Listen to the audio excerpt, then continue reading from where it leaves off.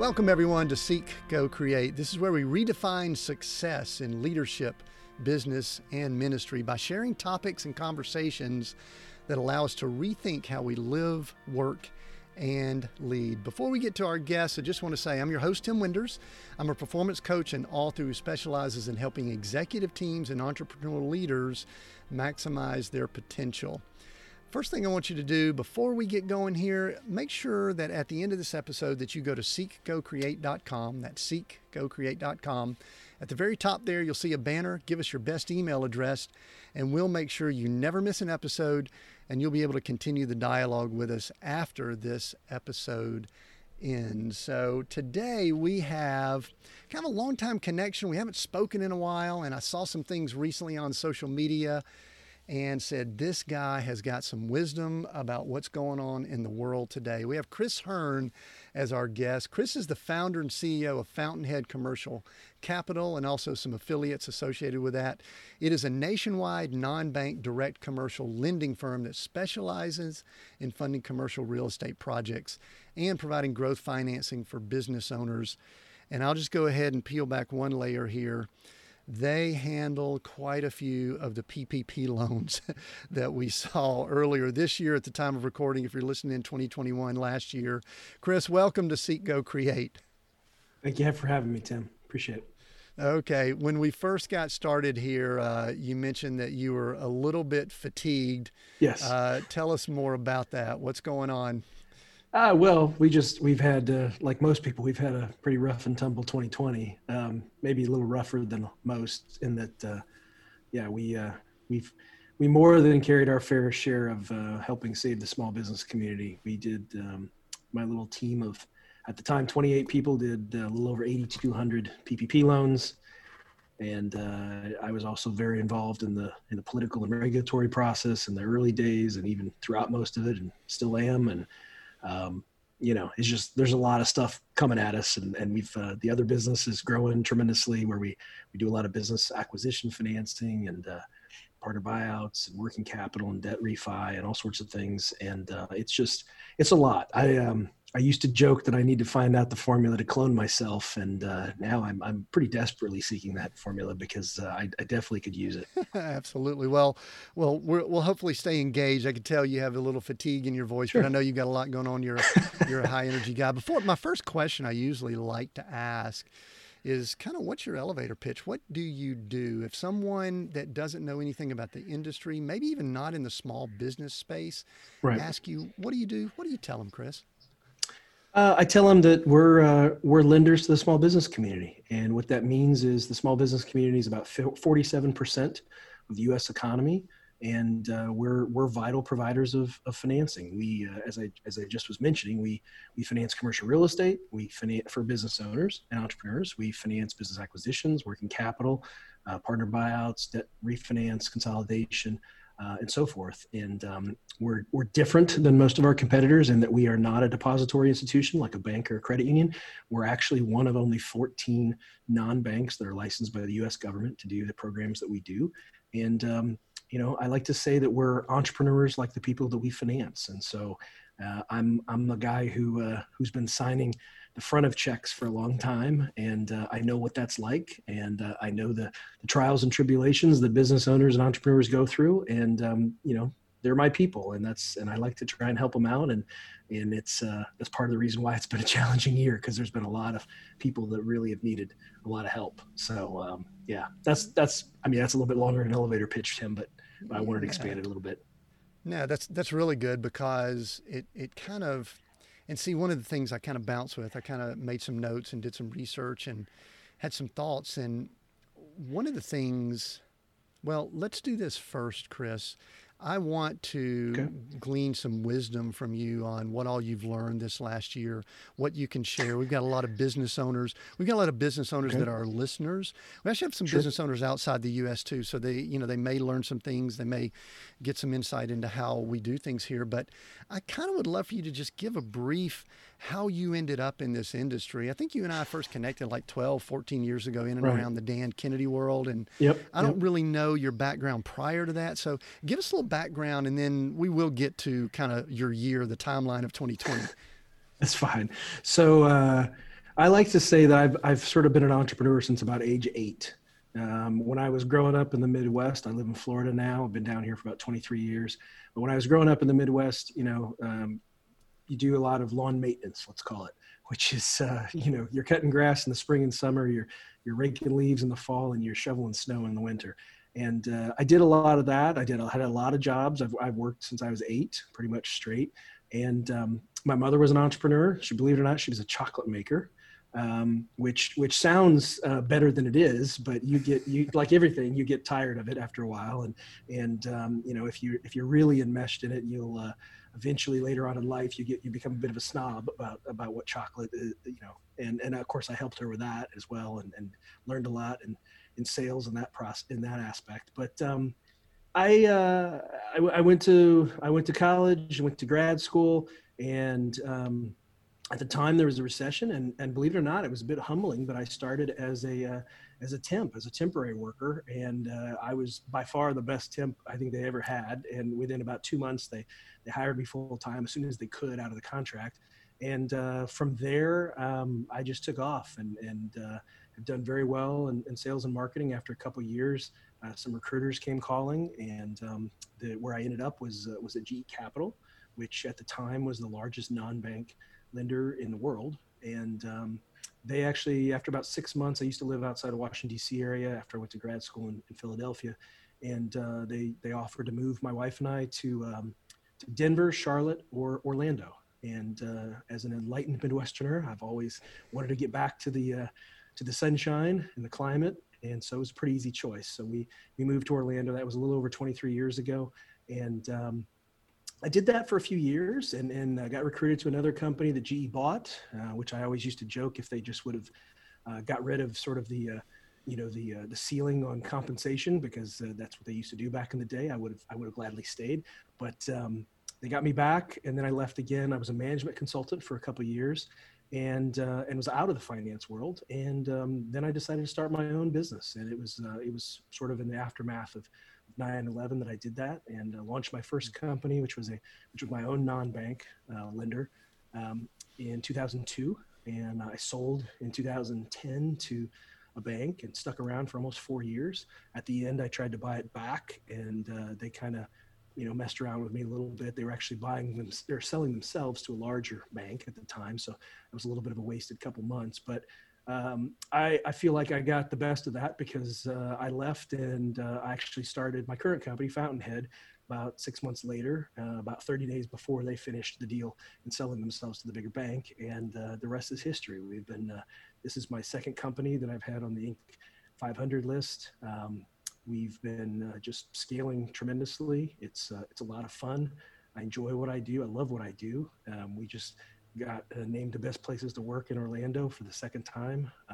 So it's just a lot of stuff that's going on, and it's just fun. I'd much prefer to be busy and dealing with a lot of the plate spinning that I do than have the opposite. So that's a quick summary of my background, how we got here, Tim.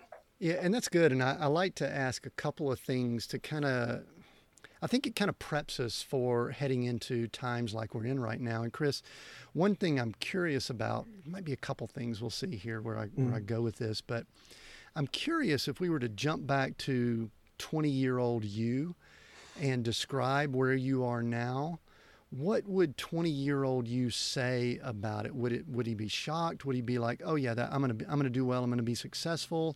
Or what do you think? You ever think about that? Because I think it says a lot about us to kind of have some time, some of those thoughts. What do you think?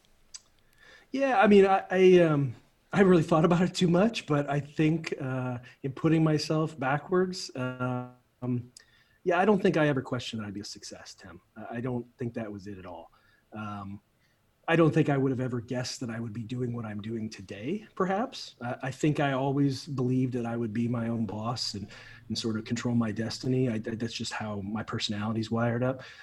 So that doesn't shock me. 20-year-old Chris was very into the political process, which, actually 48-year-old Chris has done a lot of that too, particularly this year. But not quite what 20-year-old Chris thought. It's kind of that old adage that, if you're not what is the expression? If you're not liberal in your 20s, you have no heart. And if you're not conservative in your 40s, you have no brain. I think there's an aspect of that. I don't want to get overly political with anybody, but I've been through that. I've been on both sides, and I see how the process works, and it is an extraordinarily infuriating process. I will tell you that, Tim. So I don't think that the 20-year-old Chris had a clue what was going to be like in almost 30 years later. But I don't think there's any doubt that in my mind that I would be successful. So I agree. I don't want to get super polarizing here, but so it sounds as if you have been around, we'll call it both parties. Is that correct? And can I assume that? Absolutely. Yep. That is interesting. So I don't know that, I guess that kind of maybe surprises me a little bit, but I have heard that as people gain. And you made a comment. Listen, as we're recording this, the election in the U.S. has not occurred. When the podcast releases, it most likely will. So we're not sure when the listener is going to be listening, so we don't know the results or anything like that. But I'm kind of the same as you. I had political aspirations early on, and I can't say that I've moved around, but I have shifted some of my thoughts. Mm-hmm. And I think this might be a good time to kind of go into it a little bit. What are you seeing? And I know you're an advocate for small business people, so maybe we'll kind of put that as the framework. Sure. And I know you're around Washington a good bit. So what are you seeing that gives you hope, and what are you seeing that concerns you with that arena? Is that a fair question? Yeah, no, that's fine. No, this is all fair questions, Tim.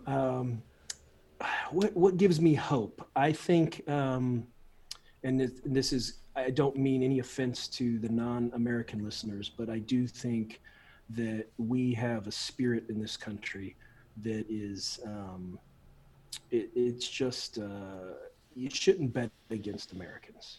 And even in tough times like we've had in 2020, we're a very aspirational people. The best of us we might get down sometimes, but we don't stay down. And I think that's important. I also think that we're a symbol and an example to people around the world. That's why so many people want to come here. And by the way, that certainly puts a bullseye on us, but it also is a bit of an honor. And I think those of us who view it that way take that very seriously and try to comport themselves accordingly. But I think, I do believe that we're going to get through all this. And when I say by this, I mean, the coronavirus, the fallout from that, the shutdowns, the hysterics, the panics, just all the economic consequences of these things. I'm positive we're going to get through it. The question is just how long it's going to take. And, I am deeply concerned with how much printing of money we're doing as a world right now. It's not just in America, but all over the place, because somebody is going to have to pay this back. It'll probably be our grandkids, but it's I guess so that's what I'm excited about, because I do think this spirit that we have, and it's candidly, it's universal in terms of the entrepreneurial spirit, just to take on problems head on and try to solve them. That's something that we've been doing as a people for 240 plus years. But what am I concerned about? I think that was the other question, where we're going. Yeah.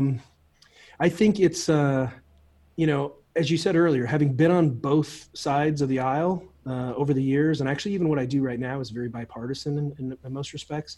Not too many politicians want to be against the small business owner because it is 47% of the economy.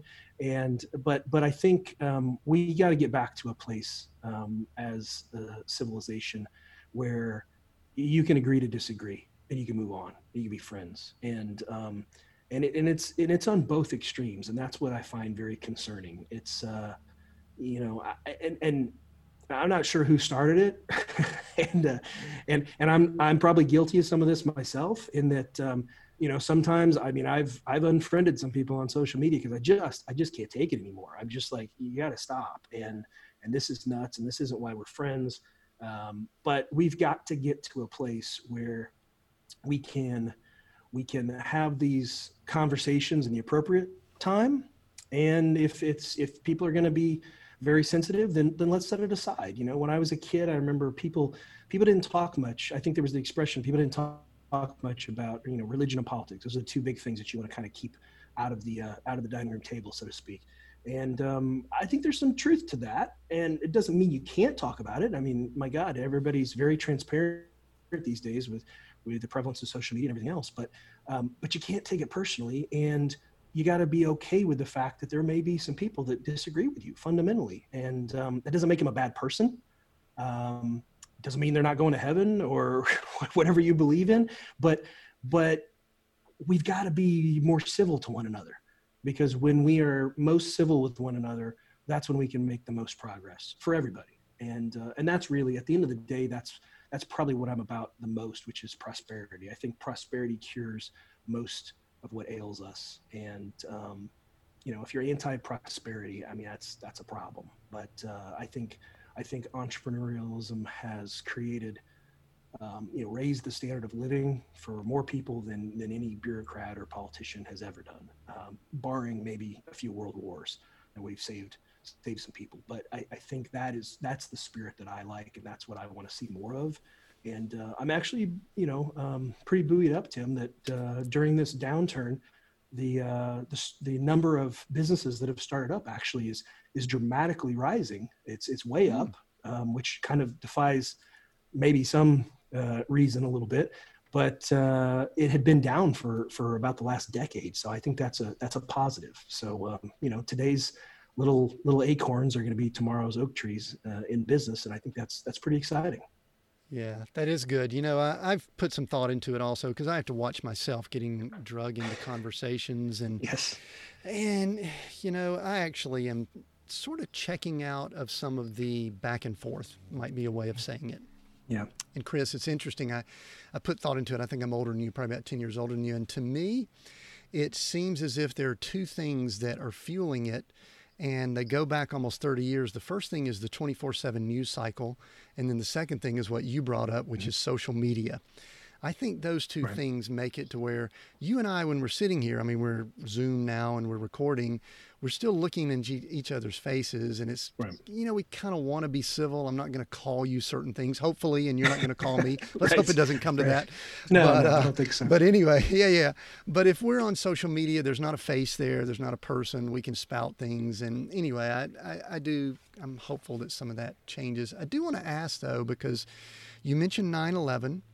And you mentioned, you know, when you started working, there was a recession going on, and kind of at a high level, before we really start talking about some of the details of 2020 and all that you've seen with your business and businesses, can you compare the time we're in now from your perspective? I know that, listen, I don't know who experts would be in today's world, you know, because no one can see everything.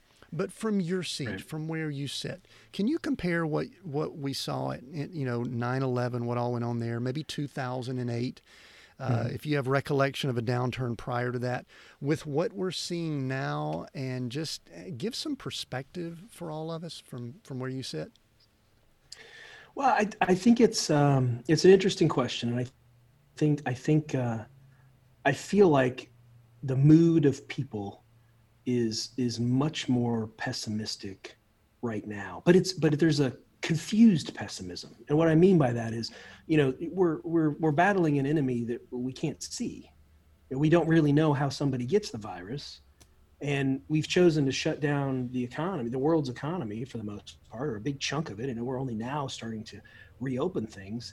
And I think, you know, I know that we've both seen reports about what this is doing to people's mental health, for instance, and you know the percentage increases of addictions and you know, violence against you know, spouses and children, for instance, and just there's all these ramifications that come from it when people don't have some semblance of routine and order and purpose.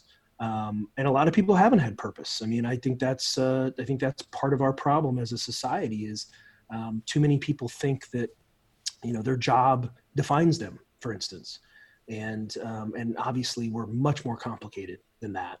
A lot more nuances to us.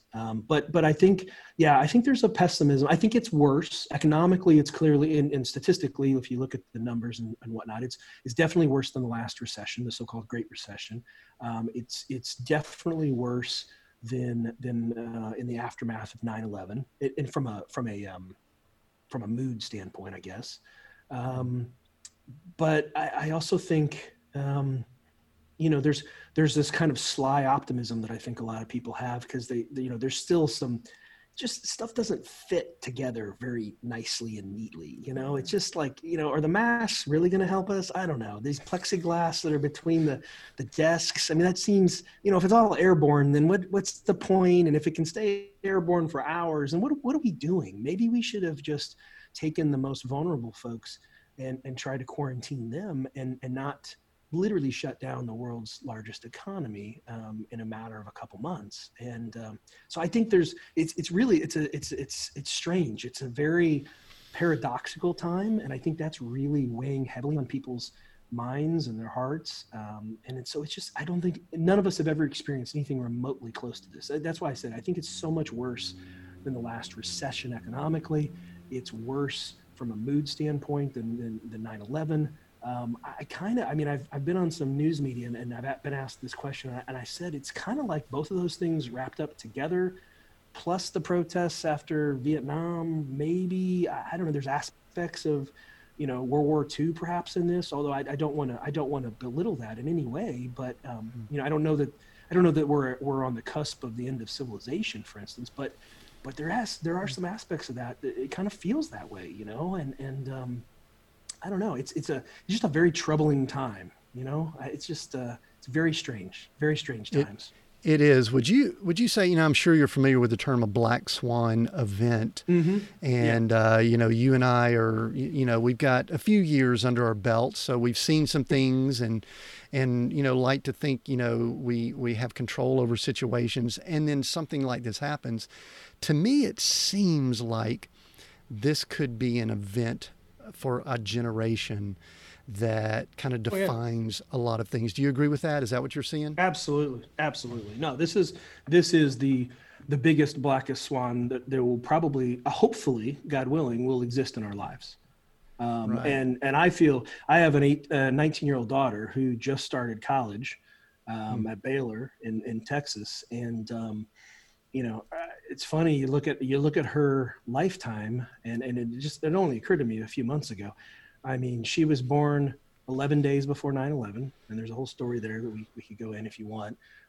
Then when she's sort of coming of age, not, kind of at the end of adolescence, preteen, so to speak, then you've got the Great Recession, and now you've got the coronavirus pandemic as she's a senior in high school and now going off to college.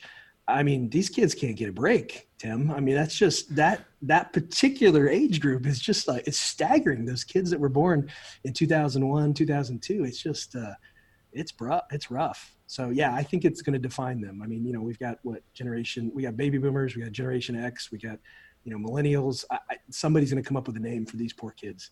It's, the traumatized. Yeah, and who knows? Yeah, I don't know what we're going to call the pandemic generation. I don't know. It's going to be kind of tough, and also, well, I appreciate you sharing all that, because I really have put some thought into that myself, and I've actually noticed. I mean, I've got clients that have done very well during this time, and I've got some clients that have been beaten to a pulp, and so it kind of caused me to reel. Plus, from my spiritual foundation as a follower of Christ, at times I'm going, what is going on? I mean, I'll just sit and go, what is going on, Lord? And I know different people have different spiritual beliefs that actually listen in, but it's kind of like something is happening.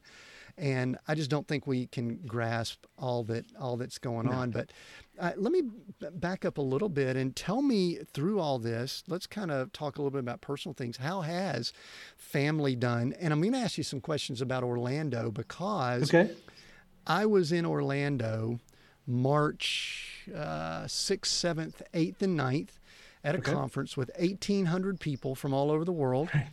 And I think it was Monday the 9th. I can't remember the exact date, but I went to Disney Right. and went to the Star Wars, Galaxy's End thing, Right.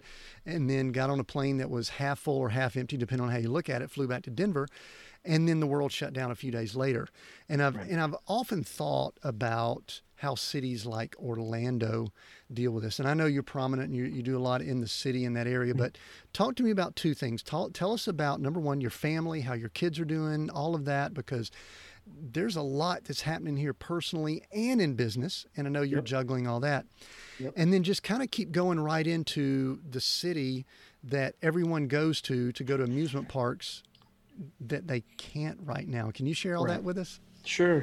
Oh, let me just back up for a second, because you were saying a minute ago, I think I always view things like what we're going through as a bit of a challenge, as a test. And I do think we are given things to determine what we're capable of handling. And even if you've had a successful 2020, and we're a great example. I mean, our business is up, we're 6x this year at least. I mean, it's crazy. I couldn't even have dreamt what we've done so far this year, but that takes a lot out of you as well. It's not, hasn't been a nice, neat, up and to the right type of a growth. It's been, I don't know what's higher than a hockey stick, maybe a totem pole straight up or something. But so that's why I think, if we're being honest, I mean, I think everybody's been challenged, and I think everybody's a little fatigued by 2020. We're ready for 2021. In terms of my family, I have a son who's a teenager, who's 17, who is a junior in high school. And again, same thing. It's, it's tough right now for the kids because of virtual learning and what they have to go through. And I was talking to my son the other day, and he said, with the plexiglass glass on the desks and everybody's wearing masks in class, even when the teacher asks a question, the teacher's not really sure who's answering. So now they have like a special code where they're, raising a hand, or somebody's pointing to so-and-so answered, because the teachers can't tell. They can't see the face with the masks on. It's just, it's less than optimal. Obviously, that's not quite how the educational system probably should work. Although it's certainly challenging. Is this what we should be doing? I've long believed that the education system we have does not very adequately prepare people for the real world. There's far too much emphasis on rote memorization and not enough on critical thinking and, learning things that really you'll have to confront in the work world. And I know this because I've probably had now about 140 interns work for me over the last 18, 20 years. And it doesn't matter what school they go to. I have to sort of deprogram these kids and teach them how to communicate and what's appropriate, not appropriate by email, by phone, etc. What's important, a lot of these, I just don't think a lot of these kids are gaining much from the secondary education or higher education in many ways. And it's frustrating. And in some ways, some of this is, I liken it to it's a bit of a finishing school. Maybe we don't want to send our 18, 19-year-olds straight out into the workforce. So we're going to give them 4 or 5 years to sort of, learn things before they go out. I don't know. I don't know that that's, so I guess what I'm saying is I think there's a lot of things that we're being forced to confront and rethink and try to determine if it's right or wrong. My son spends most days, I used to think he was really into his video games and his, Discord and all the other stuff that they do, online before this, but man, during this, and at some point as a parent, it's tough to continue to resist. I was that guy, that dad who for years said you get, 2 hours of video games a week. Well, that was like, you would have thought I was some dictator or something. And eventually, eventually they chip away, and eventually it becomes, now it's down, it's 2 hours a day. And really during the pandemic, while you're not at school, maybe it's 4 hours a day or whatever. I don't know how I feel about that, because I just don't know how healthy some of that is.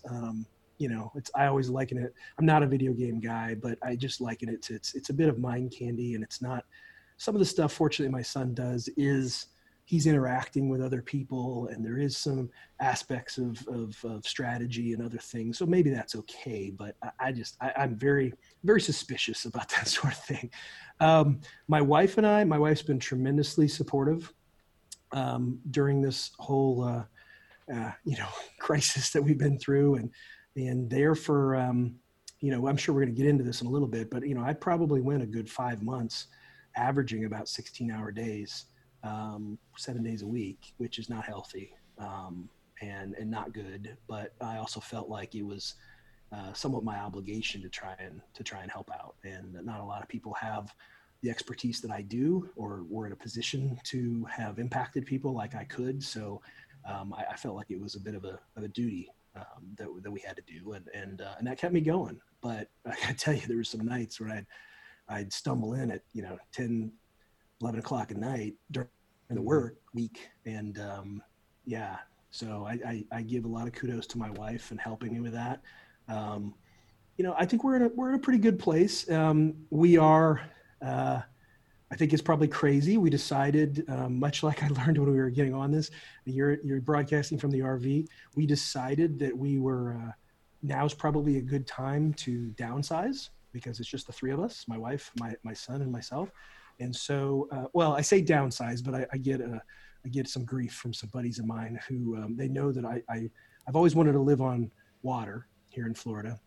And I bought some land on a lake in Winter Park, westward facing, which takes a lot to find land that you can build on that's westward facing, because I'm a sunset type of a guy, not a sunrise. And so we're going to construct a house, and unfortunately, it's probably going to be about the same size as our house now, which is too big. But I think it's about design and layout, and it's something that I've always wanted to do. I finance a lot of construction, commercial construction already. So I and in another life, I probably would have been an architect. I really enjoy that. So I'm looking forward to that. But we up and decided, with residential interest rates at all-time lows, and inventory at very, very lows. We've been in the same house now for about 17 years, which is a great, gated golf course community. We decided now's a great time for us to list the house, and we just did it earlier this week, actually. And we're moving into an apartment. I haven't been in an apartment in about 26 years, I think. I'm actually kind of looking forward to it, because I view it as kind of decluttering and sort of simplifying my life a little bit. And I think this will be a good thing for us to get rid of some of the crap that we still have from like the last couple moves, that are still in boxes. So we're purging all that. We're going to downsize a little bit. We'll move into the apartment. It is a well laid out apartment, I got to tell you, but I only need like 4 rooms, probably like you, Tim. I mean, I just, it's the bathroom, the family room, and the bedroom, and that's pretty much all I need. It's my wife and son that maybe need more, but so I'm looking forward to it. And then probably about 2 years from now, we'll be moving into our lake house. So I'm excited about that, and I feel like we can start fresh at that time. So that's something that we've been going through. In terms of Orlando, I think that was the last. You're a bit a bit of a masochist to kind of be doing all of that in the midst. I mean, come on, Chris. It's like I know. I mean, trust me, that's going through my head. Like, what am I doing? This is maximal stress you can handle. Before we real quick get to Orlando, let me tell you, we actually went through, like in 2008, we went through some business challenges, and so we went through a downsizing that was somewhat forced on us. But I will say this: when you purge and get rid of stuff, it is one of the most liberating things that I have ever done. And I mean, now we live really lean. Most everything we have is behind me here in the RV. Yep. We've got a little storage unit, and you know what? I wear a few black shirts. I've got a room. My wife's got her office in the back, and I'm telling you, now we're total empty nesters, so it works out best. But anyway, yeah, you're going to have fun with that. So we'll keep up with you and see how things are going there. And well, that's what we're trying to do, is we want to build our, our little empty nest castle. But in the meantime, I can remember my wife a few weeks back, she's like, can I now throw away the cassette tapes? Because we have nothing in the house that can play these things. I'm like, yeah, you probably could throw away the CDs and the DVDs, because I don't think we have anything that plays that stuff either. So, I mean, yeah, we have, and I keep telling her, every time you go to Goodwill or Salvation Army, just make sure you grab my receipts, because this is going to be a big year for write-offs. It'll be huge. Yeah. All right, well, let's move on. All right, so just give us a few, like, Orlando, the place that is amusement park central and Yep. all that goes on with the economy. And I know, listen, that there's a lot of business that goes on around that entertainment world. But that whole world's been shut down now, and really Disney opened, but not really. I don't really, I mean, people wearing masks and 20 something percent capacity and all that. So, Right. just in general, educate everybody that's listening what's happening in the city of Orlando. How are they doing? Okay. So I'm probably a case study of moving to Orlando. So I can remember I grew up outside of Peoria, Illinois, kind of a working class neighborhood. We went on 2 vacations when I was a kid, and one of them was to come to Orlando. I think I was 8. The other one was actually out your way to Denver, to Colorado. I think when I was 10, and we drove both times. We didn't fly, and I just was mesmerized by coming here. I love the climate, the sunshine, the beaches, the which is a little ways away. I mean, we're about 40 minutes from the beach. The theme parks, just the happiest place on earth is what they call Orlando, right? And so when I had that opportunity to move here later in life, I really seized it. And Orlando, I will tell you, it's a real city at this point. Okay. Yes, the theme parks kind of built Orlando about 50 years ago is when Disney World opened. But this is a real town now. It's grown tremendously. I think it had about 50, 60,000 people back when Disney World opened, and now we're pushing 3 million people. So a tremendous growth in a relatively short period of time. And it's rare to find somebody who's from here. Okay. So it's truly the quintessential melting pot, and everybody's from all over. And what that causes is it's a very welcoming environment. It's one thing to be so prominent in the tourism and hospitality business in general, and that's vacations and the service industry and all those things that people are going to be extra nice and courteous and conscientious and everything else. But the rest of Orlando, the place where I live, northeast side of town, you still have that kind of threading through the business community, and it's just a very open, hospitable place, very welcoming. It is kind of sad to see what's gone on, but this is the most visited place on earth, and I do expect it to come back. We might be wearing face shields in the future, or masks all the time. I don't know, but it is going to come back. We've seen some massive unemployment here. Again, not so much in my world, but certainly in the hospitality sector and the service industry, it's been pretty devastating. We have, though, in Florida now, we're basically opened back up fully at this point. Like even restaurants, you're at 100% capacity now.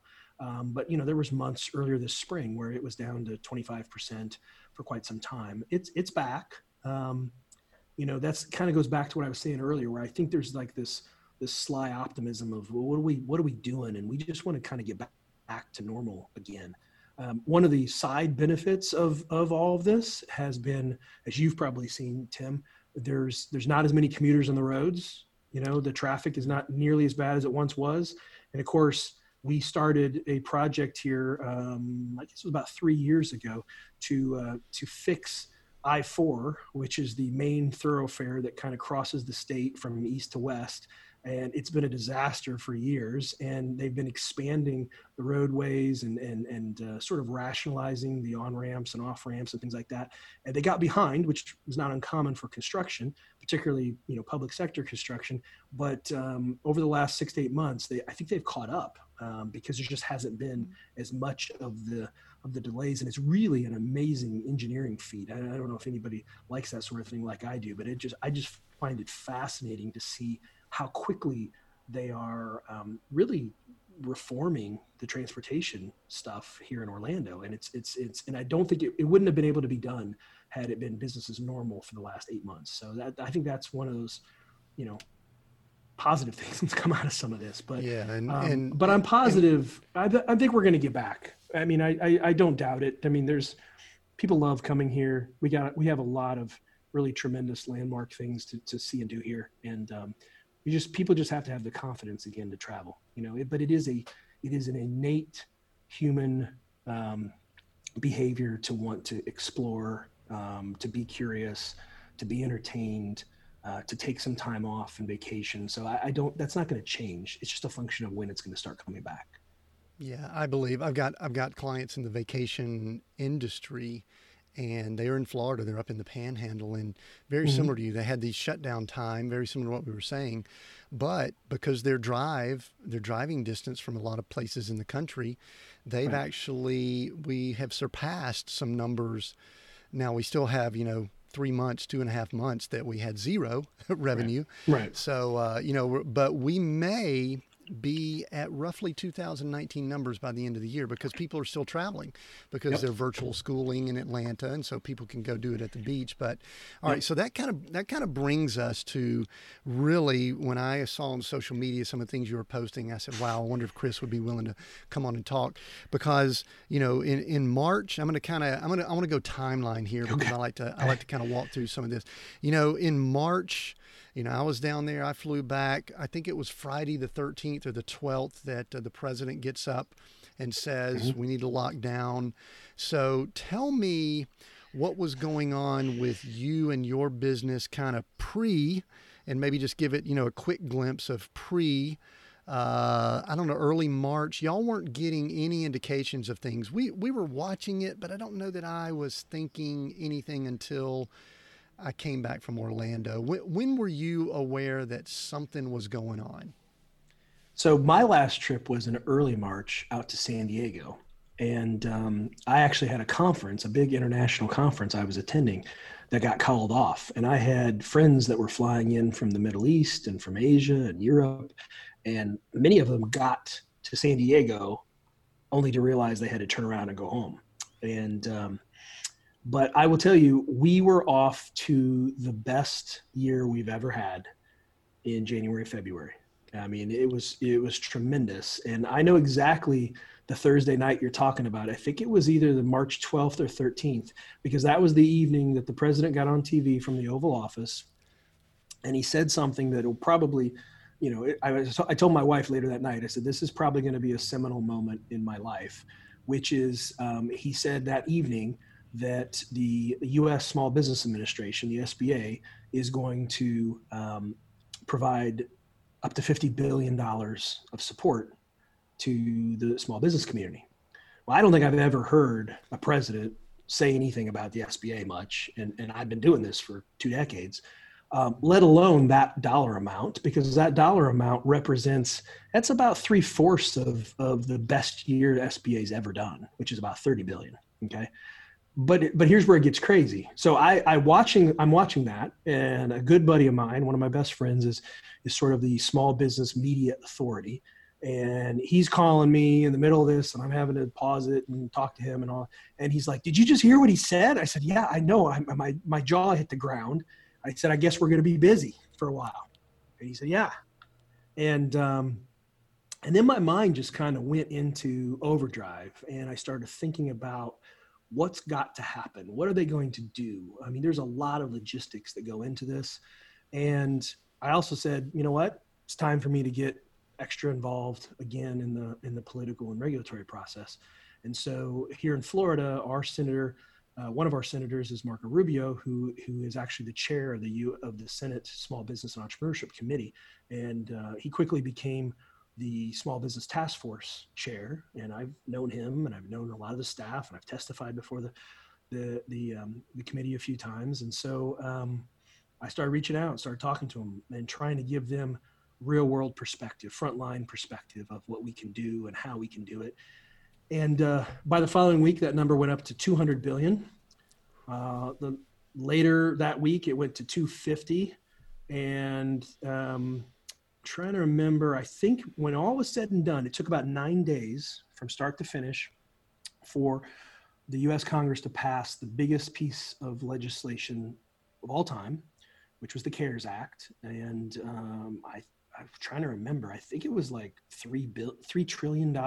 But the piece that related to this brand new program called the Paycheck Protection Program, the PPP, it was going to be booted or sort of strapped onto the existing SBA 7A program, which is one of the things that I do. And it was going to be $330 billion. Well, if we fast forward a few months, it was authorized for 620 billion, I think. The numbers might be a little off here. I mean, what's a few, 100 billion Yeah, it's here and just there, Tim? zeros. It's just zeros and doubles, right? Come on. Right. But ultimately, it was over $500 billion that was deployed through that program, utilizing private sector lenders like myself. There's only about 11,000 lenders in the U.S. between banks, credit unions, and there's a couple hundred non-bank lenders like us. Ironically enough, there's only 14 that are licensed by the U.S. government, like I am, to do this, and that was a whole arduous process. It took a couple of years to get approved to purchase one of these licenses. That they haven't issued new ones since the early '80s. So it's a very sought after thing. So we were automatically grandfathered in to participate in this program. And we basically, in that 2-week period, Tim, we pivoted the entire business to focus on this. As my wife would tell you, she said, I was like a man on fire. I knew that this was our purpose and that this is what we needed to do. And that I said this to my staff many times. This is our moment. This is our time. This is what we were born for, really. But that was just the beginning of it. I mean, after the CARES Act was passed in 9 days, then you got to start with a regulatory process. And so, the first time you get a phone call from the White House, it's a little disconcerting. But by about the 4th or 5th time, it's like, okay, guys, you're not listening to me. Let me tell you again what we need to do. Same thing with Treasury, same thing with SBA. I mean, I think maybe at this point they understand I can be a little direct and blunt, and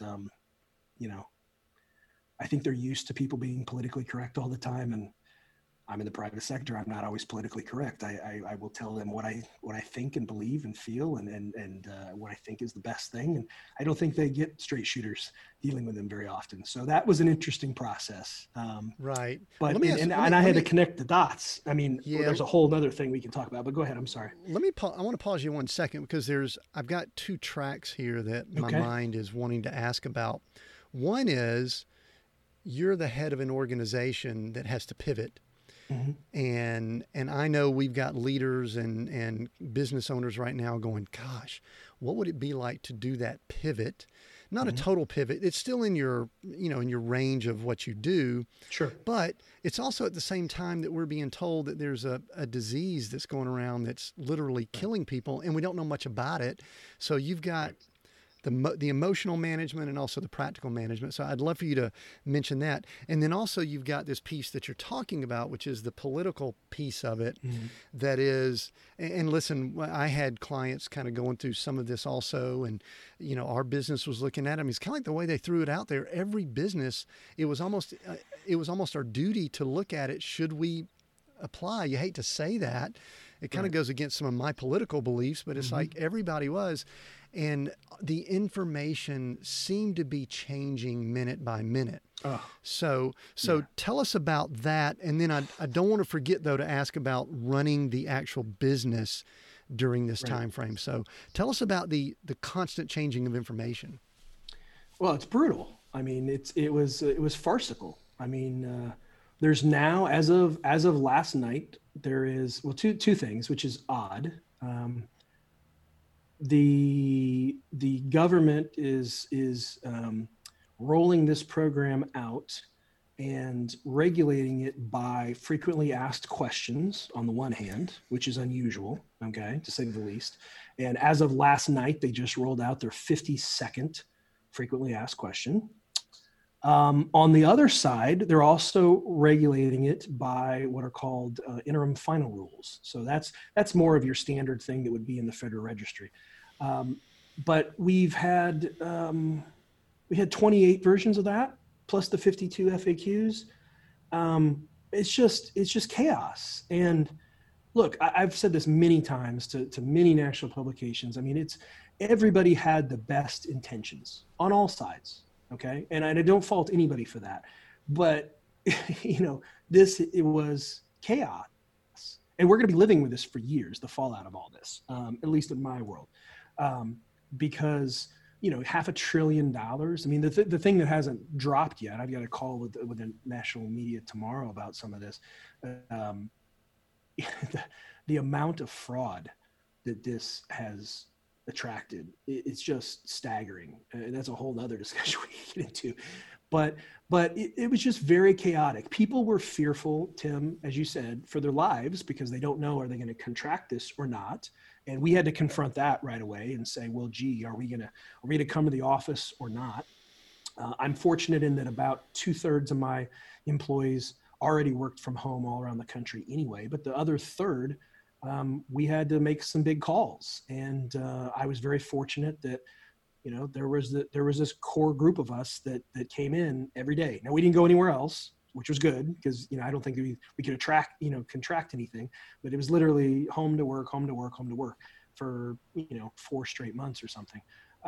So all this is, I guess, the way I would answer it is your question about leadership about this is, there's wartime leadership and there's peacetime leadership. And again, not to make light of military incursions and things that people have dealt with in the past, but I very much did feel like this was, economic warfare, and we were on the front lines, and it's chaotic and hectic, and and not everything went according to plan, and there was, because of the chaos of rolling these regulations out and what was unknown. There were times where, I was like, in the corner, practically sucking my thumb, rocking and stuff. It was bad. And a lot of things had to go correctly. And I'm not a big believer in luck. I think maybe there's an aspect of it perhaps, but I do believe you do create your own luck. And we just kept banging on things. And one of the things I'm most proud of is that, I was in my, it's one of the few things I maintained my routine throughout all this is I tried to still every morning get in my infrared sauna and read in my little half-hour peacetime. And I happen to be reading something. I'm not even sure how this happened, Tim. Maybe this is divine providence. I'm not sure. But I happen to be reading a very esoteric publication from the American Bankers Association relating to the Federal Reserve's discount window and how in times of crisis, they have they've authorized themselves to be engaged with smaller lenders in seasonal crises. I'm thinking like crop financing, right? So there's a big drought in the South, and maybe you're a teeny little bank, and they decide to lend you some money, something like that. But that was just enough of an opening for me to go, well, gee, that could apply to us, and I ran with it. And I told some people that I think this is the opening for a non-bank lender to participate in the Federal Reserve. And sure enough, the Federal Reserve released a notice and said that they were going to get around to allowing non-bank lenders. Of course, it took a painful 3.5 weeks to actually get the regs out for that. But I, and I've had some conversations with some folks in Washington, and they're like, if it weren't for you advocating for this, we're not so sure this might have happened. And we were, and because of this, the first time the U.S. Federal Reserve has ever allowed a non-depository institution to actually access capital from them. And if I told you how big my balance sheet is, you'd probably fall out of your chair right now. And it's mostly because I'm put on par with a bank in terms of my ability to access the Federal Reserve. So, conspiracy theories aside about the Federal Reserve, I'm sure some people will think about that, but it was a lifesaver for us in doing this, and it became a lifesaver for our clients, because without that, we wouldn't have been able to do some of this. And it was a massive effort, and it was very touch and go for a while there. So let's fast forward a little bit. We were talking about, if I recall, like 8 to 12 weeks of just a frenzy. Is that about right?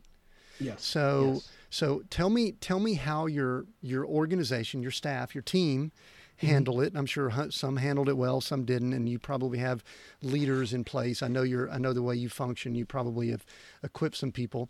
How did they handle that? And then the follow-up question, I'll go ahead and give you a glimpse into that, is I want to hear the type people. I know you probably can't give specific on loans and things, but I really am going to start asking about some trends that you saw with businesses and where that goes. Okay. But talk about your staff first, how they handled it. Well, the PPP program officially came online April 3rd. And by April 14th, so not even 2 weeks, the first round was done. It was spoken for. And this was a bit of a, you may recall, I liken this to a bit of a land grab, right? So you remember, back in the late 1800s going out Wild West, stagecoaches, they from the starting line, they go in Oklahoma and, you put your stake in the ground, or you're out in Nevada or California, you put your stake in the ground and you own that mine or whatever. It was a lot like that, in that you had to get this all important loan number out of the Small Business Administration. And because we're a big champion of their programs in regular times, we know how they operate, and we played by the rules. And the problem is, if you play by the rules when the rules aren't fully laid out, you put yourself at a big disadvantage. And so it took us a little bit to sort of understand that this is different, and this is a very different time, and we had to adjust some things. And in the middle of all this, by the way, the SBA in those first 14 days, they approved more loans than they've done in the last 14 years or something. I mean, it was just insanity. The lending community has never seen anything like this, and probably never will, God willing. But there was tons of media coverage, as you recall, which just stoked more fear and more hysteria. On April 3rd, we had over 4,200 inbound phone calls that day. We don't get 4,200 phone calls, Tim, in 2 years normally, right? I mean, it was insanity. It was so much. We used to, as a good business practice, we would record every incoming phone call, and we say that we're going to do that for training purposes and whatnot. We finally had to turn it off because it was becoming so expensive, all these inbound calls. And ultimately we ended up hiring contractors for an outsourced call center to help us with this. Our staff was just deluged, just barraged with stuff. To the point, I'd say more than half of my staff broke down at some point in the first month because people were desperate. There was so much desperation on these things. I was on just about every national news outlet I could ever imagine for, from about mid-March until about mid-April. And then frankly, I went on a media blackout because I had to do the work and I didn't have time. And there's a few times I actually even did, I'd never done this before, Tim. I had press conferences where I had multiple national publications on Zoom, reporters firing away questions. It was this bizarro world. But I shut it down for a good probably 8 weeks or so before I slowly came back to it, and now I'm back to it again. Not to that extent, but because we had to do the work. And my people, I'm really impressed, because in times of crisis, I think it really brings out people's true character, and for good and for bad. And fortunately, in my case, mostly I've got great character people. But I had a few people that they couldn't handle it, and I had to let them go. I mean, they had almost that kind of, I don't want to call it analysis paralysis, but there's that scene in Saving Private Ryan where the young soldier is on the staircase and the Nazi walks back to him and past him, and he had the chance to kill the Nazi who was going to kill somebody. It actually did kill somebody. And I'm probably butchering the scene a little bit, but he's so paralyzed by fear that he doesn't do anything. And the Nazi walks right past him, and later on, I think ends up killing him, if I'm not mistaken, or kills his superior or something. And there was a little bit of that. I mean, there's just people deal with adversity in different ways. And it was very challenging as a leader to keep my team focused. I probably didn't communicate as much as I would have liked to because it was so much coming at me. But at the end of the day, I mean, we did what we could. And it really was, like I said, it felt like wartime leadership in many respects. And it did cool off I would say by late June. By that point, they had already extended the program, and they added another, $250 billion or $300 billion or something.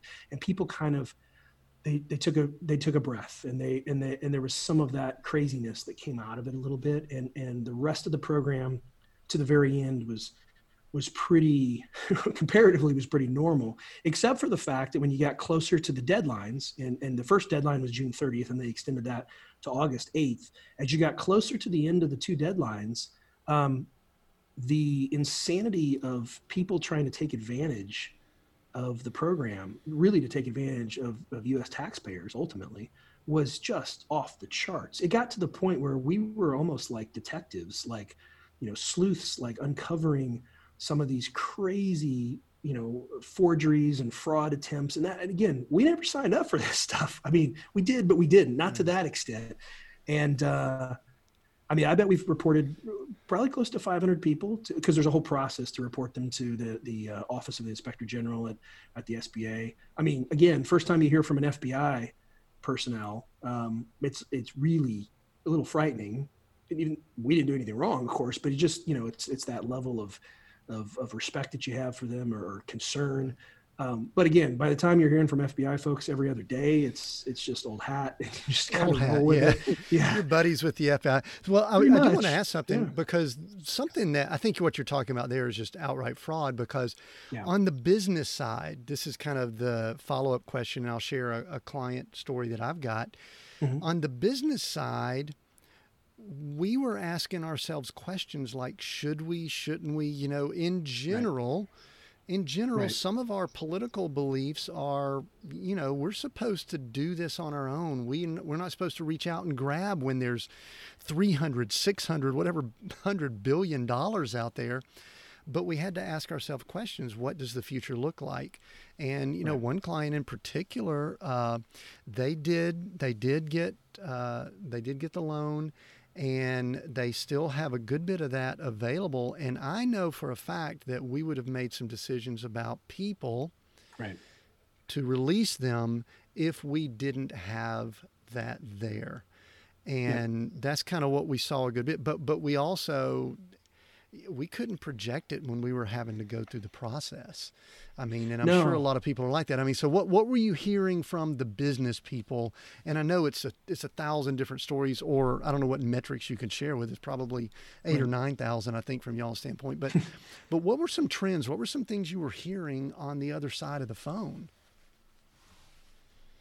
Well, I sympathize with what you're saying in your view, sort of your honor system, so to speak. Because I mean, I've had a couple times in my life where I was unemployed for a little bit, and I've never filed for unemployment, because I felt like that's for people that are much more desperate situation than me, and I don't want to partake in that. I don't want to possibly take from them, even so much so that I think one time I even tapped my 401k and paid the penalty and everything, which I think is silly that they even have that for those circumstances. But so I understand that.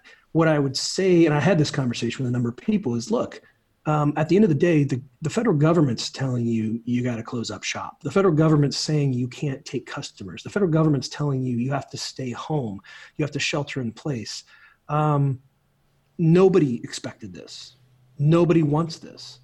But if it's the choice between your honor and you don't take the money, and then you turn around and you lay people off, and their livelihood suffers, or you do it, I'd like to believe that you should participate in the stabilization of the economy, because that's really what this was about. And so I had that conversation with many people, and I think most folks went ahead and did it, and I think that was the right thing to do. I don't like the fact that it's as large as it is in terms of the dollar amount, but and none of us knew how long this was going to go, as you said. I mean, I can remember back in mid to late March arguing with some of the folks on the small business committee, saying, guys, 2.5 times monthly payroll, it's going to 2.5 months. This could be with us a lot longer. Why don't we shoot big? Why don't we go big so we don't have to come back to the well again? Of course, that never seems to work with our form of government, even though it's rational and it makes perfect sense. So I was arguing for 4 times monthly payroll, and unfortunately they have to score these things, and the numbers were already scaring everybody because there's such massive dollar amounts. So ultimately they did 2.5 times. They ran out of money. They ended up doing more, and that's where we get it now. There's still 135 billion left that was accounted for, that was authorized, that has not been used, which is why I do think, Tim, that we're going to have another round of this, a second draw. There's going to be some stipulations in terms of, you've had to have seen a revenue reduction of some percentage that you have to prove in order to get a second draw. But This is all about stabilizing the economy, because if you don't stabilize the economy, eventually people end up on the streets with pickets and torches, and we don't want that, and that's Yeah. what we're trying to prevent. So what is the forgiveness piece of this looking like? And I might be asking you to look into a crystal ball now, No, it's and we're okay. starting to look into where we are currently. We're recording this in fall of 2020. Right. People might be listening to this well into 2021. But do you have a feel for that, and what might that look like? Because Hmm. I get when I have some of my calls with clients, we're trying to plan for that, and we don't really know how to plan for it. We are planning to pay it back. That's what we're thinking. Yeah.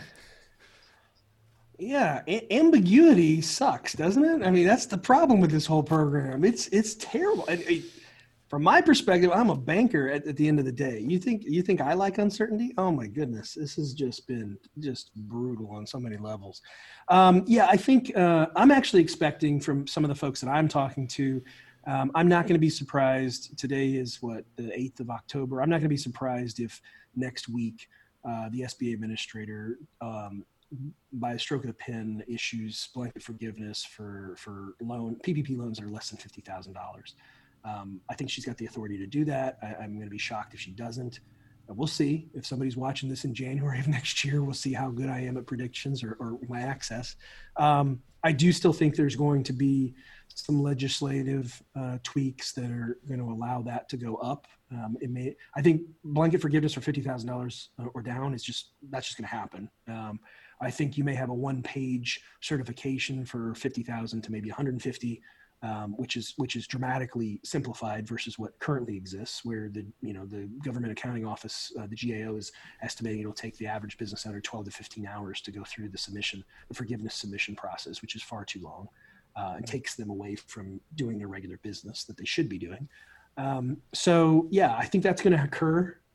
That would simplify things, not just for the business community, but also for the lending community and actually for SBA. The intent of this program was for these are supposed to be government grants, basically. This is meant to be money that you're using for payroll, for your facility expenses, and for utilities. So that was the intent. And I think simplifying forgiveness lives up to the spirit of the law. So I would expect that that's going to occur. But there's been certain industries, as you know, Tim, that have been, really, really hurt. And those are going to be the ones that'll probably get another bite at the apple with a second draw PPP. Hopefully, again, it could be any day now. I mean, we're being whipsawed this week with the president wants to negotiate. He doesn't want to negotiate. Now he wants to negotiate again. I mean, there's a lot going on in DC right now. It doesn't help that it's an election year. I think some of the political calculations were off and were misfired, and people are scrambling. And I've been saying for 2 months, it's going to get rough in October. I've literally been telling these folks, if you don't come up with something by October, you're going to see large corporations as they go into the fourth quarter. They're going to be laying off people. You're going to see small business owners who their back's against a wall. At the end of the day, they're going to, again, human nature. You're going to save yourself first. They're going to start laying people off. You're going to start to see more people filing unemployment. And that's exactly what we've seen now in the last 10 days or so. There's been massive negative economic news, and that's putting a lot of pressure on these folks. And this is going to be an interesting question because we are 30 days or less out from our national election. 26. And yeah, there you go. There you and go. many people will be listening. The people have been voting now for a while, so and many people may hear this afterwards. But I'm just curious, and this may be something you have thoughts on, maybe not. But does the outcome of the election, what kind of impacts can we see if one party or the other party comes into power at the White House, the Senate? I think we know where the House is going to go. And I mean, these are kind of generic answers. They're not really partisan. I mean, you mentioned that small business is a bipartisan issue, so I would hope that it wouldn't. Right. But you and I know that that's probably not the case. What might happen depending on which direction the election goes? Well, I don't think my predictive powers are that I believe there's going to be additional monies available to the small business community. And I don't know that it matters which party secures the White House. I think it's a foregone conclusion. Frankly, it's a function of, are we going to have, the way I look at it, Tim, is, are we going to have a great holiday season? Or are we going to have a strained holiday season? Because it's the actions they take now in early October that are going to have an impact on it. It's not going to do anything, I don't think, to the election. There's not going to be enough that, comes through the funnel, economically speaking, to make an impact one way or another much for the election. And I think that's why we've had some of the stalemate we've had. But if we don't do something relatively soon, it's going to make for a rough Thanksgiving, Christmas, Hanukkah season. I mean, that's just the reality. So, the Senate was originally created to act as a buffer against the House, the passions of the masses. I think there's at least a 50% chance that the Senate stays Republican as a buffer, as people are, it's people have been doing this. I mean, I can remember my mother when I was in high school asking her about how she was going to vote, and her mother had told her that you should. This is just Midwestern logic. I don't know if it's right or not, but she said, I always like to split the ticket. If I like the president, I'm going to vote for his opposite party in the House or the Senate, and vice versa. And that does make for more dysfunctional government in general, as we can all appreciate. But it also probably protects us some. It forces compromise, and it forces people to consider the other perspective. And so I don't think that's necessarily a bad thing. I don't know. I mean, I'm not, we are living in crazy times, Tim. I scratch my head sometimes with the behavior of either of the candidates that are running for the presidency right now and go, what, you sure that was a good move? I mean, I know who I'm voting for. These are our best choices. I mean, the question I ask is this: out of all the 300 something million people, this is what we got. Yeah, and I know there's people in other countries that think that same thing. They're like, America's got 330 million people, and this is what they come up with. You know what? Nobody's ever said we're perfect. We're definitely not perfect. We got a long ways to go. But you know what? It's not a great system, but I believe it's the best system that's been created thus far. And I like the way you started off. You said, don't bet against America. And that's kind of how I want us to begin wrapping up here, because we're recording this tail end of 2020, which has been a brutal year. I think the podcast actually might release early 2021. And kind of the last question I have before a couple of quick wrap-up questions, Chris, is what advice can you give to someone who's listening that they've either had a good year or tough year, 2020, they're heading into 2021, or it's already 2021, and you can either speak to them as a business owner in general, however you'd like to, but I'd love for you to give us just some, encouragement tips, practical things. Just give us a few things from your experience. I mean, you've been voted top CEO, in previous years, and obviously weathered a storm with your business, and you've seen a lot. Did I hear you guys did like 8,000 or 9,000 these loans? What was that number? Can you give those metrics? 8,276. Okay, to be exact, 8,276. So you had to have seen it. You have to glean some wisdom from that. Share some of your wisdom with us before we wrap up with a couple quick questions. Well, I think in challenging times like these, I mean, and this is part of this part of the solution, but it's part of the problem, which is you need to protect yourself. You need to protect, your livelihood, which oftentimes means you're going to have to make some tough decisions about expenses. You're going to need to conserve cash. When people do that, when they're less confident about things, obviously that has implications in other areas. You're not spending money. If you take this advice, then you're not going to be spending money maybe like you did in early 2020 or late 2019, for instance, and that slows down the economy, and it just kind of is a bit of a vicious cycle. But I think nonetheless, I think people have to consider that in order to get through it so that they're well positioned on the other side. So I think that's something that I would suggest. I think people need to look long and hard about if they have multiple product lines or service lines. I think, it's we get fat and happy and comfortable in good times, and sometimes we do things that are not profitable for the business or not accretive to the business. I think you got to make some tough decisions. When I was a consultant, there was never a client that I had where I couldn't find a product line or service line that was not profitable, that they needed to cut. And even though that overall reduced their gross revenue, oftentimes it would increase their net profits, which is what the goal is. Okay. So yeah, there's that aspect of it. It's tough if you're a business owner. You have a very difficult position in that people are watching you and are counting on you, and you may not want to be, a ray of sunshine and confidence. But by God, you got to put on that face and you got to do it sometimes.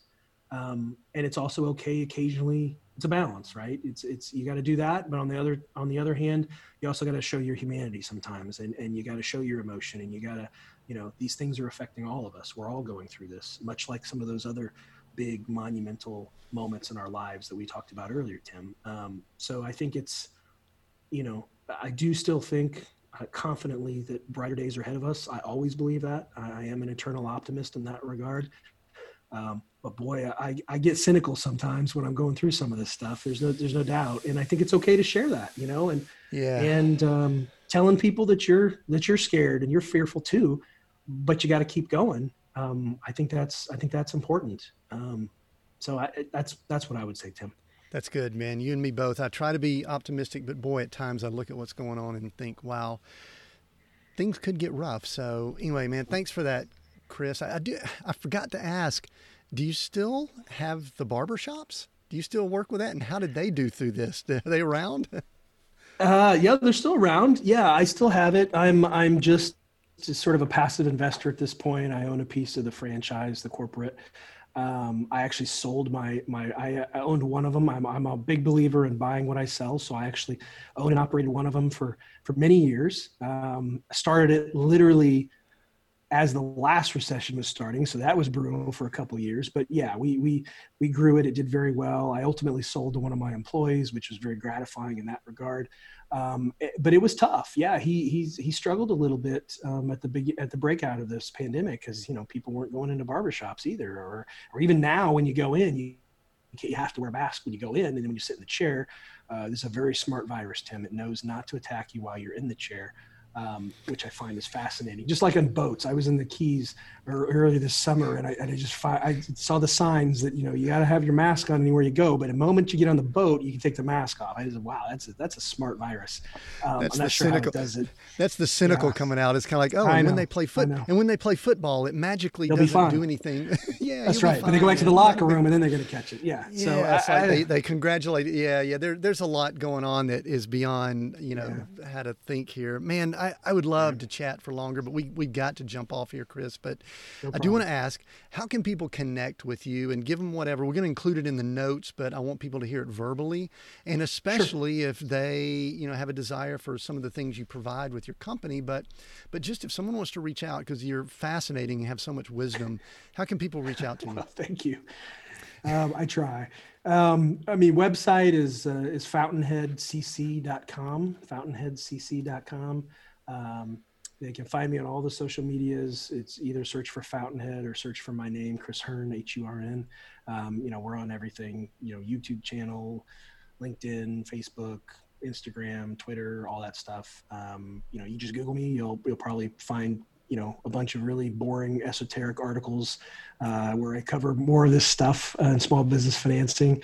But if I could help anybody, I'd love to, Tim. That'd be great. And there's more stories out there that we could tell some other time, because we had police patrols. We've been threatened through this whole thing. It's been some, it's like that. I think it's a Chinese saying that, may you live in interesting times. And we have definitely lived in interesting times this year. I think my theory is that maybe all of us were a little too comfortable in February.